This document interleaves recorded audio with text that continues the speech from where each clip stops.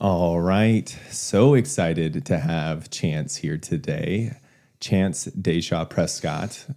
We've known each other probably 4 or 5 years now. Yeah, I'd say so. Yeah. When I started training. So Yeah, met at the gym. You were a trainer.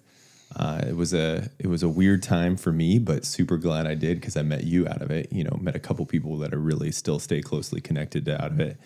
And just being able to connect, I think probably where we connect more than anything was obviously in health, but then we connected in the extreme sports world. Me growing up with not near the level of extreme of, I would say, is in snowboarding, but I definitely could do a little bit.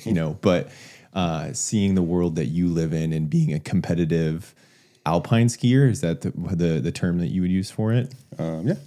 Alpine or free ride is what I do, but free ride specifically. Yeah. So free ride competitions, which is, an amazing thing. And so I'm really glad that you said yes to coming on, especially this short window. You're going to be up here for Slush Cup and then back down to Park City. And so really grateful to have you. Yeah. Stoked to be here. It's nice being home. Obviously enjoying the views. Yeah. Can't complain. No, you can't. I mean, Park City's got its views, and Utah's got its views. It's just, they're different everywhere. Just not as big. Not as big. Lots of views, just rolling hills versus massive mountains. Right. But I mean, it's got Utah is a place that Chelsea and I looked at landing for a long time, and we just decided against it. Yeah, I mean, it's just got a little more going on, a little more opportunity. It's hard to beat when you got 10 ski resorts within 30 minutes of your house. Yeah. Did you see that Alyeska just recently launched? I can't remember what the name of the pass is, but it's Icon. Icon, that's right. So they're joining the Icon Pass, which works for me too, because that's most of the resorts in Utah are all on Icon. So right. So, but now, if you get an Icon Pass, you come visit me. Yeah, exactly. No, I mean, come ski snowboard. No, I would be all about it. I'll be all about it. So wanted to get you on because conversation's all about people through my relationships that are living a life of success. And my definition of success is people that are doing what they love at a high level, right? Yeah. And enjoying it. And I don't think I could think of someone better than you doing that, doing what you do in skiing, but then also going to school to be a doctor while you're doing it. It's an impressive resume, when you look at it. And so talk to me about what got you into this world of health, but skiing and, let's just start there. Well, it all just started with skiing. Yeah. That's where everything started for me, at least. Mom had me on skis at 14 months, and then I did racing and skier cross and slopestyle and half pipe, and then joined the team in Squaw Valley, and it was best thing that ever happened. My mom just pack it up one summer and we're gonna move into Tahoe. And I got the best training in the world from the Squaw Valley freestyle team, and my coaches took me under the wing and were like, hey dude, you'd be good at Big Mountain, and coming from Alaska, it's kind of just natural fit. Right. And next thing I know, I'm competing in Big Mountain, and did a few years in Tahoe, did a year in Utah, came back here, and then I had to figure out a little bit more about what I was doing after high school. It was I don't know, I'm gonna live on my own, trying to work in the summer, trying to, how do you figure it out with the skiing thing, because you can't work in the winter. So it's just doing whatever you can to make money while you can, and then taking off the winter and, getting some support between sponsors and family, and just kind of making it happen. But the whole thing with health honestly came from road trips, just listening to podcasts and listening to different people's career paths, and it was really cool. And then the next thing I know, I was like, oh, well, how do I tie in all this experience from skiing and then also have a job that would at least relate somewhat? Because you spend 20 years on something, it's hard to just be like, oh, I'm just gonna go do something totally different and have it not be relevant to my next career. Yeah, I tell people that, especially younger people, when I'm talking to, and they're like, well, I don't know what I want to do, and it's honestly one of the motivations behind them. Whatever you do, I don't care what it is, just make sure what you're doing can lead to the next thing, right? Whatever you're doing, and there's a lot of ways you can make a lot of things connect if you're looking through that lens when you're doing it. Totally. So that's amazing. Yeah. So, I mean, I don't think it was ever intentional. It just kind of all just came together, and then the picture became clearer and clearer. And, so obviously you met me as a young trainer, and I think personal training really started it all for me, because I loved working with people. I loved getting people healthy. seeing results, was just an amazing thing, like when my first client, she lost 60 pounds and I was just like, and then she looked amazing and she like was just living way happier. She got back with her husband, which was really cool. So just like in the end, it just like seemed like it was helping people get their lives back together. And then I was like, well, what's the next progression? Thought physical therapy. And then I was like, well, those guys don't get paid enough and they have a limited scope practice. So it's like, might as well just do one more year of school and do the MD. Isn't that unreal? One more year from physical therapy to MD. Yeah. And that's not hating on any of the physical therapists. If you do it, my hat goes off to you. I mean, that's what I did. I luckily, when I was in PT and very involved in PT full time, I actually ended up training a physical therapist owner, right? Eric at Rebound. Yeah. Okay. No way. I worked with him. Yeah. And when I don't know, for a long time, I've always been obsessed with like money and how you make money and where does that come from. And when we got to know probably like 6 months into it and I started to hear like what physical therapists made and what he was making, I was like, man, I'm never going to be a physical therapist. Like I'm making just barely less as working as a full-time personal trainer and I don't have to go to the school or anything. You know? Or the $200,000 of debt. Exactly. And then the thing that motivated me most was I don't want to work with people that don't want to do it. Yeah. Right. Personal training. Stuck with. Right. Personal training. You're working with people who want to get healthy for the most part. I mean, they fight against it like tooth and nail, but if physical therapy, it's like someone gets hurt and they have to go through physical therapy. And so, but they don't want to be there. They don't show up. They don't do the homework. And like that just immediately I was like, thank you for training with me, Eric. It definitely, made me make a pivot too. Yeah. I mean, it's cool. And obviously I think it's a really important job. So important. But they just haven't quite dialed it in enough. And also like, it'd be challenging to like only be like, I mean, obviously as a physical therapist, you do get to like do your programming, but in the end, the doctor has the final say. And I don't like that idea either. Yeah. So one more year, get to MD, do you have an idea what direction you want to go being a doctor? There's a type of doctor. It's a physical and medicinal rehabilitation doctor. So what they do is basically it's kind of like a higher level PT. But you do like steroid injections, you do like nerve blocks. That's kind of like more of like, that's like the procedure side. There's like kind of like two of the main things they would do, but there's plenty of other stuff too. And then if you go the other way, you could be working with people with prosthetics. So if they lost their leg, you teach them how to use like that new prosthetic leg or whatever. You like fit them and stuff. And so like there's the two routes with that path. But in the end, like I just want to work with athletes. And there's a position at the Center of Excellence that like my one day goal would be become the medical director of the Center of Excellence where they train all the Olympic athletes. And so that's kind of like why I like being in Park City. I'm around it, around the best skiers in the world. And that's where I want to be. Yeah. It's awesome that you talked even about that because I'm really excited too. As I think it's in June, a buddy of mine, Mark, who lives in Fort Wayne, Indiana, he is an engineer for prosthetics. Oh, cool. Literally what he does is design prosthetics. That's rad. Yeah, that'd be something I was actually interested in. Because one day, at one point in my life, I did want to do engineering. But so it'd be cool to like, as a doctor, maybe be involved, but like I wouldn't be designing it, but maybe I would be helping with the design process as like somebody, with experience working with those type of people. Yeah, that's awesome. So all that to be said, the career, at least the absolute passion right now is skiing though, correct? Yeah. And it's always been like some years you're like a little more gung-ho, some you're not. It's just been tough because obviously, school's definitely starting to take precedent. But after this year, I think the pro skier thing's still a possibility. Yeah. Well, and there was several years there that it was absolutely a possibility, right? Just in the last few years that you've been doing it more. Is that incorrect? The last few years definitely it's come a long ways. So trade basically, right? You've done it high level for the last few years. Now you're probably putting, schooling and getting, finishing out school so you can pursue that career, but then get back to the skiing side of things. Yeah. I mean, it's always just kind of jumping back and forth the last few years, but I think that, if I could get myself a little bit more focused with the skiing, just this like maybe next year or two, because the classes are getting easier now, I think it'd be worth it just because if it's going to happen, then I need to make it happen. And I think I just got to focus, the cool thing about school is it definitely helped me bring my focus back together in general as a whole. And so school came better skiing. It was awesome. So they kind of just came together, but now it's like, okay, now I got the drive again. like I don't know, like a drive that I just didn't have before without the school, which is kind of funny how it works. But now it's just like full send. Let's just get after it and make that world tour. Keep coming really close. So I think it's time.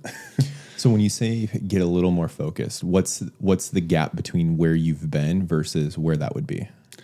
So I'd say just like having a lot to do like makes it so that you're just like you're not dicking around. Sure. And so you just like have to like constantly be improving your process, improving your like timeliness, just like your day-to-day process just gets better. And then that like translates into like, okay, your intention. And then so like, when I go up skiing, like my intention is, used to be just like, oh, we're just going to ski. And now it's like, okay, I'm going to go up to the top and I'm skiing top to bottom without stopping, I'm going to burn my legs. Like I'm turning skiing into a workout, not just like going up there having fun. Like, no, like I'm trying to like get my legs strong. I want to make sure I'm skiing faster than anybody. Just like, make sure that I'm feeling every transition in the snow, make sure because like kind of just that little difference between the not pros and the pros is just that smoothness. So how do you create that flow? And it's all about being able to see 10, 20 feet in front of you, but also having that reaction time, which like I do, but like it gets better and better as you do more and more runs. And then that's the cool thing about snowbird is you do one Peruvian lap and it's 4,000 feet. Right. So like you get 4,000 vert every lap. So it's like you have no excuse to like not be the strongest skier on the mountain. Right. You said there's just like, I caught so much in that. So I want to unpack a handful of those things. I think the first thing too is the intentionality. Like I know for me as a rider, and again, like I was nowhere that, but it was amazing when you showed up to the mountain that day. You're like, okay, so I want to get all 4 sevens, front, back, switch, and like if you were just intentional about what targets you set for the day, it was amazing how much better the day of riding was. But you're right. A lot of people just like, they're like, I'm going to go riding today. And they show up and they're like, all right, I'm just going to willy-nilly go down there. And that's kind of like life, right? But like when you come to the mountain to work, it changes the dynamic with you and what you're doing, both mentally and physically. I think, it's funny. Like, most people would be like, oh, your approach is work. Like, it's not going to be, it's no longer fun. I'm like, honestly, for me at this point in my career, it's like, I'm not really even doing it for fun anymore. I'm doing it because I want to win. Right. Well, and that's what I was going to say. Like, is like, I don't think people understand, like, to go when you want, it's fun. But when you go and have to go every single day, it does become work, and it has to be for something bigger than just work or fun. Yeah. It's to win, right? And so when it comes to the process mentally, right? Because I think a lot of people see skiers or snowboarders or extreme athletes, and I think they only think of like the physical side of things. They don't even consider the mental side of things. And you said a word in there that I know to be so true is the word flow. Can you kind of explain what that meant when you were like, get into the flow of things? Yeah. So, there's the flow state, obviously. So, you're like kind of once like you're just in that moment where nothing else is distracting you. Like you're not thinking about anything but just the next step ahead.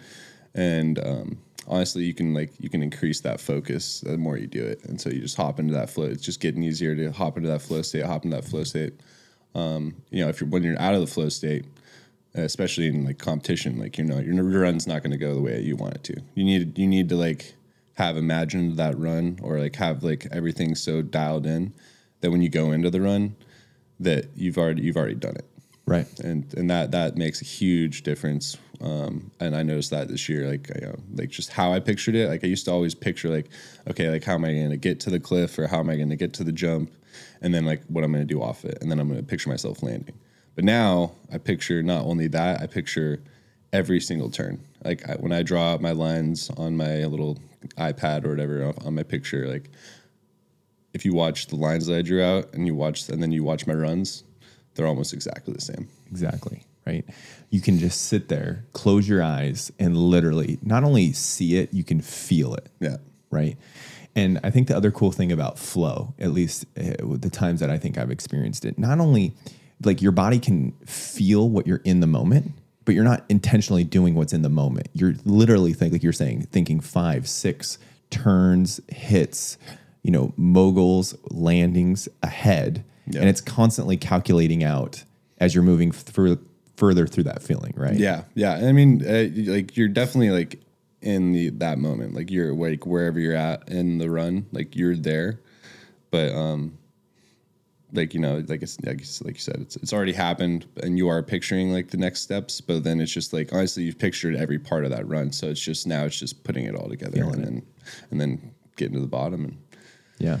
So decide or describe the elements of this competition that you do skiing, because I think some people see it and they're like, oh, he just did a couple things and he went to the bottom really fast, but it's so much more than that. Yeah, so freeride, it's been around for about 20 years.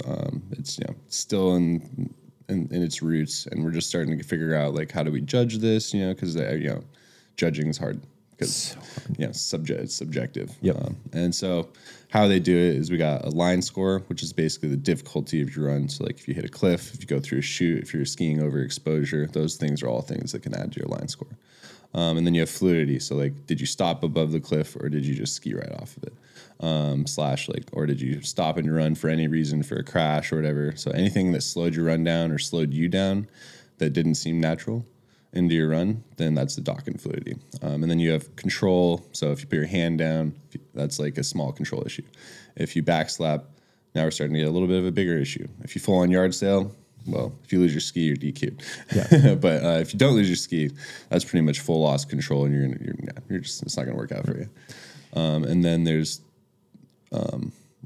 technique. Oh yeah, and then there's technique. So do you look like a racer going down, or are you floppy and all over the place? And then the last one, which I think is the most important, and it's also starting to become more relevant, is overall impression.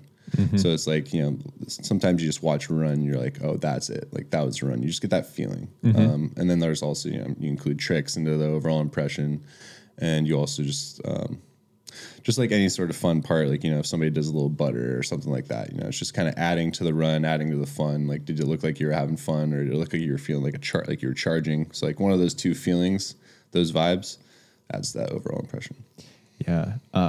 I heard everything you just said. I think half my audience is going to be like, wait, what? Backslap, butter? Like, oh, yeah. You're good. I'm totally good. But we can kind of get at the style of it and just having fun. And you can see a rider when they're just having fun, mm-hmm. especially at a high level versus, working for it. Right? Yeah. And there's a big difference, and that makes sense to me. So does it make what's the difference between hitting, say a 25-foot cliff and doing a backflip off a 25-foot cliff? What's the difference in score or potential in that situation? Because obviously for skiers, I would say, especially off a cliff, not to downplay it, but a backflip isn't like the most technical thing off of a cliff, versus straight air. I think some people would probably rather backflip than just straight air off a cliff. Yeah. I would agree with that sometimes. Actually, most of the time. I think that it just adds to just like that overall impression. Just having that backflip just adds that overall impression score. And sometimes it can add to like your technique a little bit, just depending on how clean it was. Yeah. So like, a lot of it just comes down to like how clean the run was. So like if you had a backflip, but you had a control issue or something, like it's not going to be worth it. But if you're scared to straight air and you'd rather backflip, then some people are like that too. What do you think that is? Cause 100%, like, especially like when you're testing, like, especially I saw you were in slope style, or you were in, terrain park here recently. I don't even care if it was a 20-foot table. I would have rather done a 3 or a 180 than just straight air table or something like that. There's something weird about that, right? Like you don't want to just straight air, no matter how big or how small, not because it looks dumb. It doesn't feel right mentally, physically when you're going through the motions. I think it's just because you're seeing the ground coming at you. Versus like if you're in a trick, you just come out of it and you're just looking for the landing. Right. Like that's all you're focused on, setting the trick and then looking for the landing. Versus when you do a straight air, you're jumping up, landing. And then you're looking like, holy shit, that's like far away. Oh no! And then you get backseat. Yeah. And that's what happens. A lot of people they'll be like, oh, and then they get scared while they're in the air, and they don't even realize it, but they're slowly just like that makes sense. Pulling their body away from the landing, and then you backslap. Yeah. So like when you do go off like a jump on a straight air, you want to like almost like drive your hands forward, and you want to like be like tight. And it's honestly harder to hold tight as a straight air than it is to just hop up, because like when you pop, like that sets your landing. So like you land exactly how you take off, right? And so if you're popping forward, you're gonna land forward. And like, so if you come off the cliff straight air and you're a little bit scared at all, and you're any back seat, you're landing back seat. Yeah. So, there's also no pop a lot of times when you do like a straight air. Right. So like you just go off of it. So that's why like that little bit of difference of being forward or backwards makes a huge difference versus when you pop, you're going to land very likely how you popped off it. And if you've been doing tricks or anything like that for long enough, you're always going to pop forward and you're going to land right in the position you want it. No, that makes sense.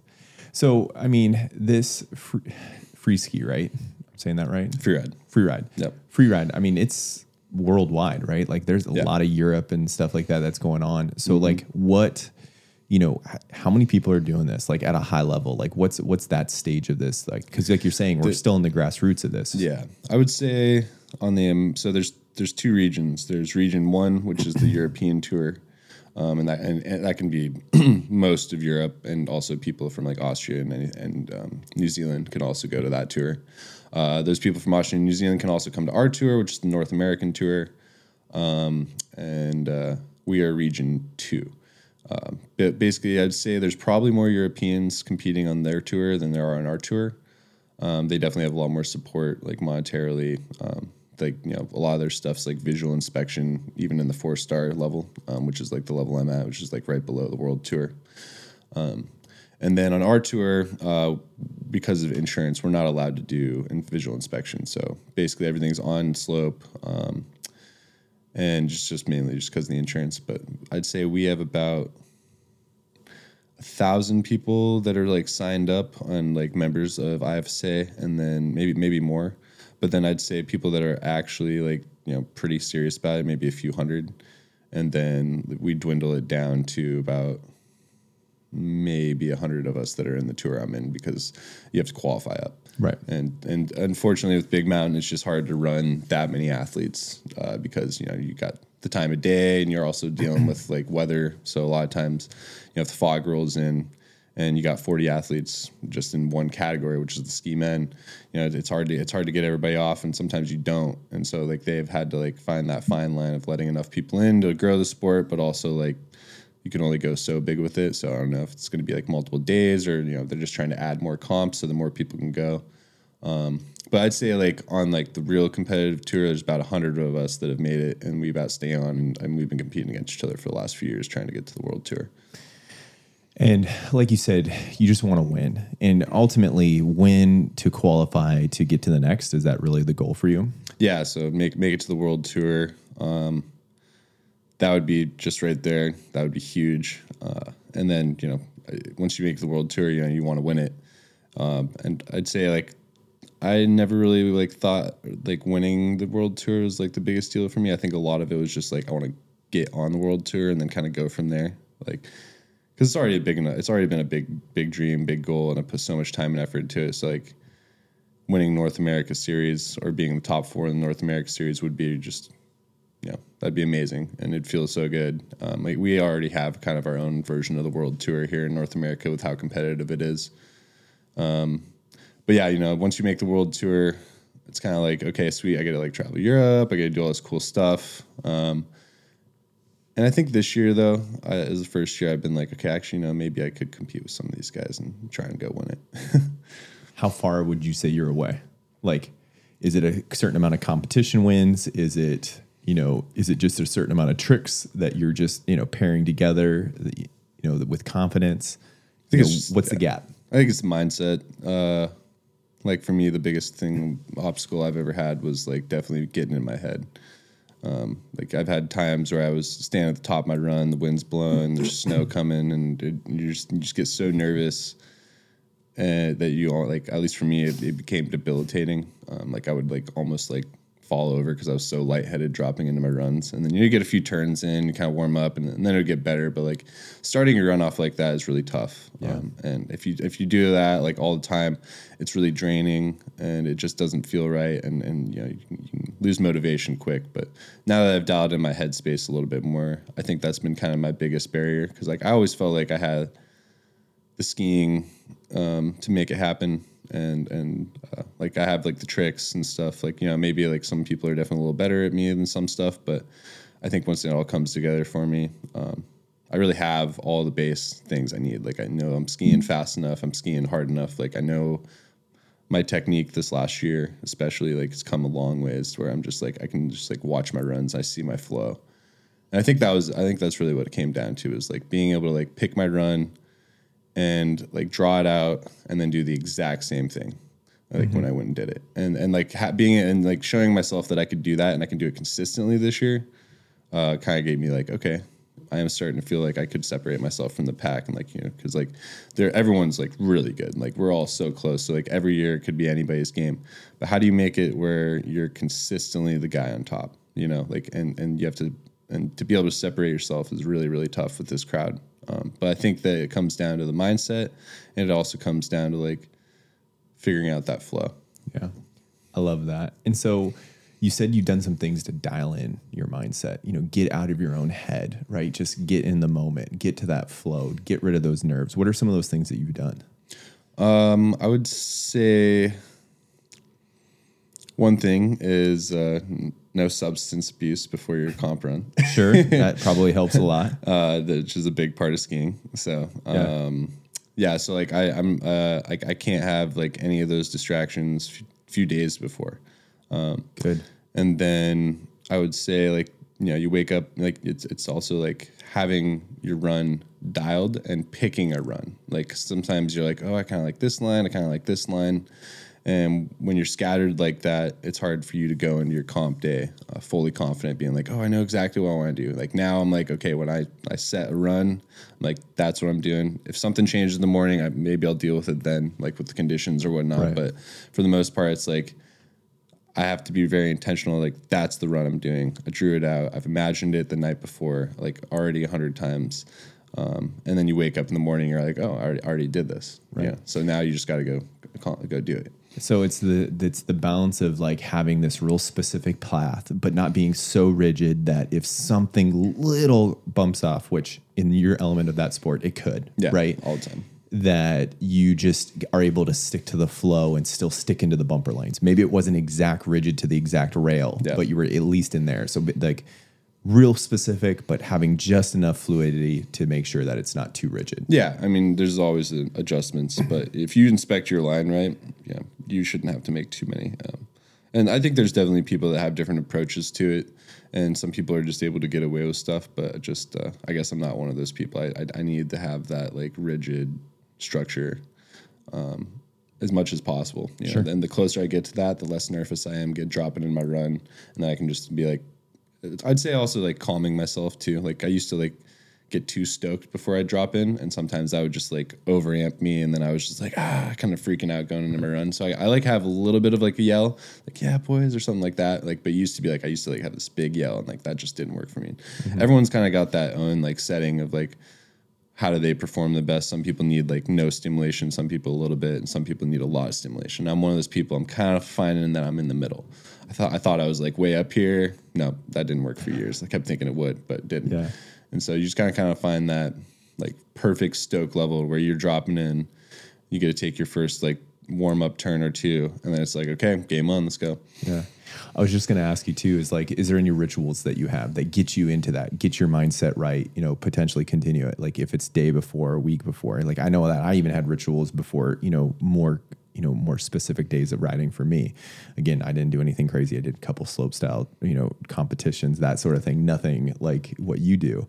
But I had rituals, like what I had for breakfast, the shorts I wore under my pants. Like, I mean, I was to that specific. Do you have any of those things? Yeah. So I wake up in the morning. First thing I do is I make my shake. So I have a daily shake that I drink, and that's changed my life for everything. So it's like, it's got all the base nutrients in it that I need. I do grass-fed milk, Greek yogurt. I'll do power greens, frozen berries, and then I do like a mass gainer, like from Naked Mass. So it's like 3 ingredients, pretty amazing stuff. And then a little bit of peanut butter, and then every once in a while maybe I'll add something else, but that's pretty much it. And as long as I have that, it's about 1,400 calories in one of those shakes, and then I'm like, I'm set up because like. Sometimes I would be hungry dropping into my runs, but like I couldn't eat in the morning because my stomach's just too like nervous. Yeah. But with shake, you just drink it throughout the morning.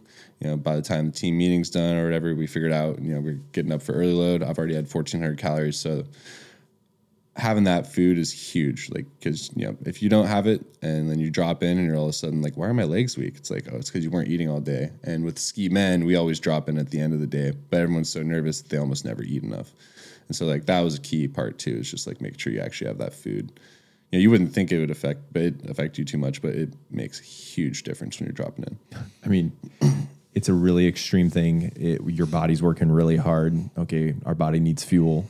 Yeah, it makes sense. But I think honestly, like you're burning a ridiculous amount of calories just being so nervous. Oh, sure. All day. Yeah. I mean, not only are you burning calories being nervous, your body burns more calories when it's in the elements, right? So when you're outside in the cold, so your body's working to keep itself warm, even though you have gear on and everything. And so, no, I mean, you don't see riders that are too out of shape, no. You know, for the most part. No serious rider, right? And it's just because one, they take care of their body because it's physical, but then two, the elements that you're putting in isn't a natural environment to enforce that. Yeah, you know? Skiing burns a lot more calories than people realize. Oh gosh, yeah, no, it's crazy. You know, even though you, in most cases, I mean, especially if you earn your turns, right? Like you burn a lot of calories that way, but like even riding up, just riding down, you burn a lot of calories for sure. Yeah. Any other rituals other than the shake? Like basically, you know, I'll wake up in the morning. Usually, I'll just kind of hop on the phone. Usually, look at my line a few times. I'll imagine it. Get up. I'll make my shake. You know, we go up, walk up, or drive up wherever we're gonna go. Get to the mountain. We have like usually some sort of morning team meeting. Then you go up. You go inspect your line that morning. And then after you inspect your line, you know, you're down at the bottom, just kind of looking at it, making sure everything is dialed in, looking at your pictures. Like it's a lot of, it's definitely a whole process that happens every single comp. And you're just kind of getting those like fine tuning details in. You wait for everybody personally, I wait for as many riders to go through and inspect as possible so I can see what kind of changes are going to happen after the people have gone through and destroyed the snow. Yeah. That's the downside to our competition series, that, you know, you get people that go like ride in your landings and stuff like that. So you just got to like, you know, so if you can be the most prepared for that, like it's just like just like little preparation stages, making sure that I'm kind of getting everything dialed in my head so that when I drop in, I'm not nervous, because any sort of detail that's missing, that's where I get in my head. I'm like, oh fuck, I feel really good about this run, but I'm just like, this one thing. And if I can get that one thing figured out in my head before I drop in, makes all the world difference. Yeah. Top of mountain, crossing the finish line. What's the average time? About 40 seconds. 40 seconds. Maybe like in how much time would you say you put in? How many days, weeks, months do you put into a competition? Oh, put 25 years into it. I get that, no, but like competition to competition, when you're planning a line, you know, between competitions. Yeah. Yes. I mean, you got one. You know, you show up maybe a day. Maybe show up like a day or two before the competition, depending on, you know, what your schedule is like. So you go up there the day before, you get to go through the venue and inspect. You don't get to hit any of the features or anything. And then, so that's when you're dialing in the line, and then you go and compete the next day. Sometimes you have 2 days if you're lucky. But like that, you know, you don't really get like, you know, sometimes they'll send out a picture. It's usually a crappy picture though. Yeah. And so like, you'll kind of like start coming up with ideas, maybe 3 days, 4 days in advance. The nice thing for me is that I've been doing this long enough that I pretty much competed almost every venue in North America. So yeah, I know them pretty well. But like, yeah, I mean, you know, the preparation is probably like 2-3 days. Right. I get the whole life thing, but to think like 2 or 3 days of absolute like mental preparation, and then the physical somewhat attached to it. But it's like you said, it's way more mental than physical for 40 seconds. It's just impressive, right? Yeah. You know, it's, I mean, that's like most Olympians, like obviously that's an extreme 4 years for, you know, maybe a 13-second race or something like that, you know, wild. But it is wild, but like, it's still that level of like mental and physical competition in the practice and the discipline leading to that is just such a cool endeavor. Yeah. It's a build up, you know, you got your summer training, then you do fall, and that's when dryland kicks in. You know, you train with all the kids, and then next thing you know, ski season's around, and you get maybe like a month and a half, 2 months for your first competition to like just like kind of hone everything in as much as you can, and then bam, it's first competition, and then you're on the road for 2 months, and you pretty much have that training time, and the last 2 years I kept hurting my knee and some of that training time, so I would miss a lot of that. and just even missing a week or two, because it's such a short time period you have to like really dial things in, like can make all the world of difference, because any little bobble, any little mistake in your run, like that's the end of it. Yeah. And you said, dry land or, off-season training, like you're rollerblading, trampolining, like, all for the purpose of, skiing, right? Every summer. Yeah. I live 4 minutes from a Woodward, so we got one of the best training facilities in the world. Just go hopping on the trampolines, practicing my tricks, going left tricks, right tricks, just making sure that I don't have to do anything super crazy, because in Big Mountain you can't like, you're not doing doubles or anything, but you do need to just have like your air awareness down. Like I'll even just like go jump on the trampoline, see how high I can get, and then just like go do a straighter, because honestly straighters are tough. Yeah.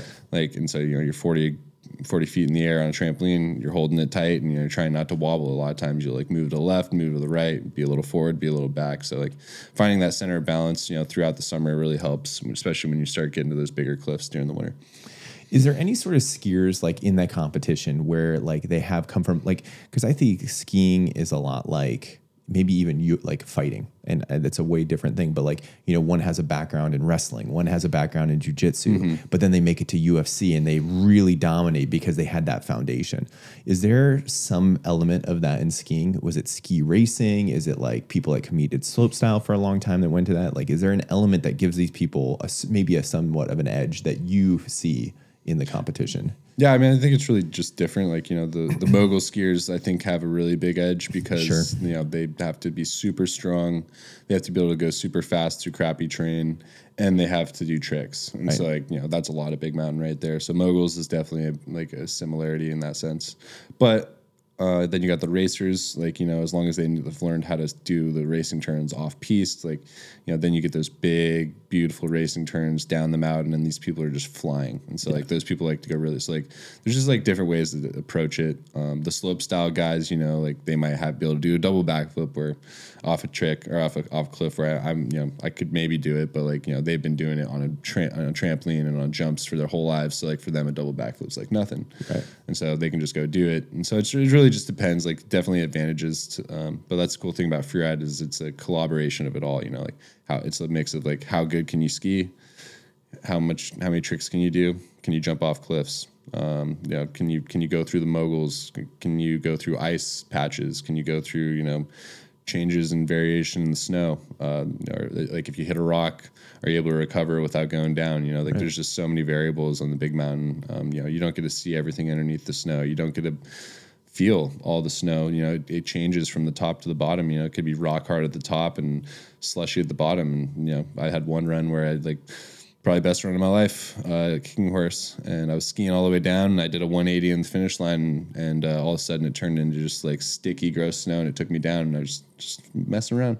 But that was the end of my run, just because just that simple change. Didn't even think about it, and I would never even thought about it, even just like a normal day skiing. And I hit that patch of snow, and the next thing I know, I was on my side. I'm like, well, there we go. There goes like one of the best runs of my life, and I just stupid little 180 into some sticky snow. Yeah, good learning lesson for sure.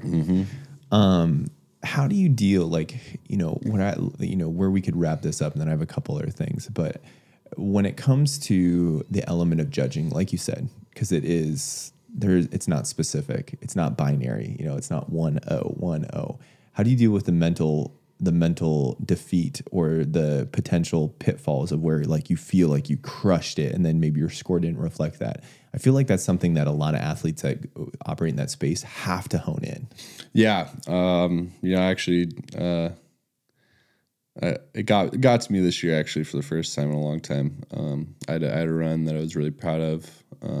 Definitely didn't think I deserved what I got, but it took me about a day or two to get over it. Sometimes it makes you want to quit. Sometimes you're just like, this is like, doesn't make sense. Like I did everything right. And, I had a little mini outbursts with myself, nothing crazy, but, like freaked out a little bit. And I hadn't had something like that happen in a long time. But, when you're getting to this competitive level and you're getting that close, it's hard not to. But, you just, those little outbursts happen, and then you kind of just like rewire, and you're like, well, all right, I guess, it takes maybe an hour for me now. And then after that, I'm just like, okay, just got to take a deep breath. It's not the end of the world. And best thing for me right now that's helped with that a lot is just like knowing that like I have another career path that I'm chasing. So Sure. have a backup plan.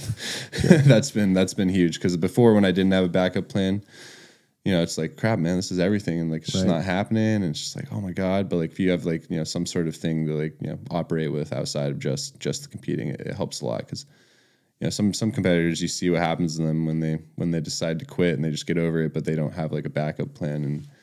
And extreme sports, you know, people are definitely, you know, into taking things very far, whether that be a career or drugs and alcohol.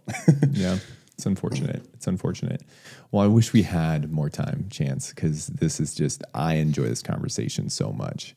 But I would love to know, you know, what's maybe one of the best single pieces of advice that you've been given in life?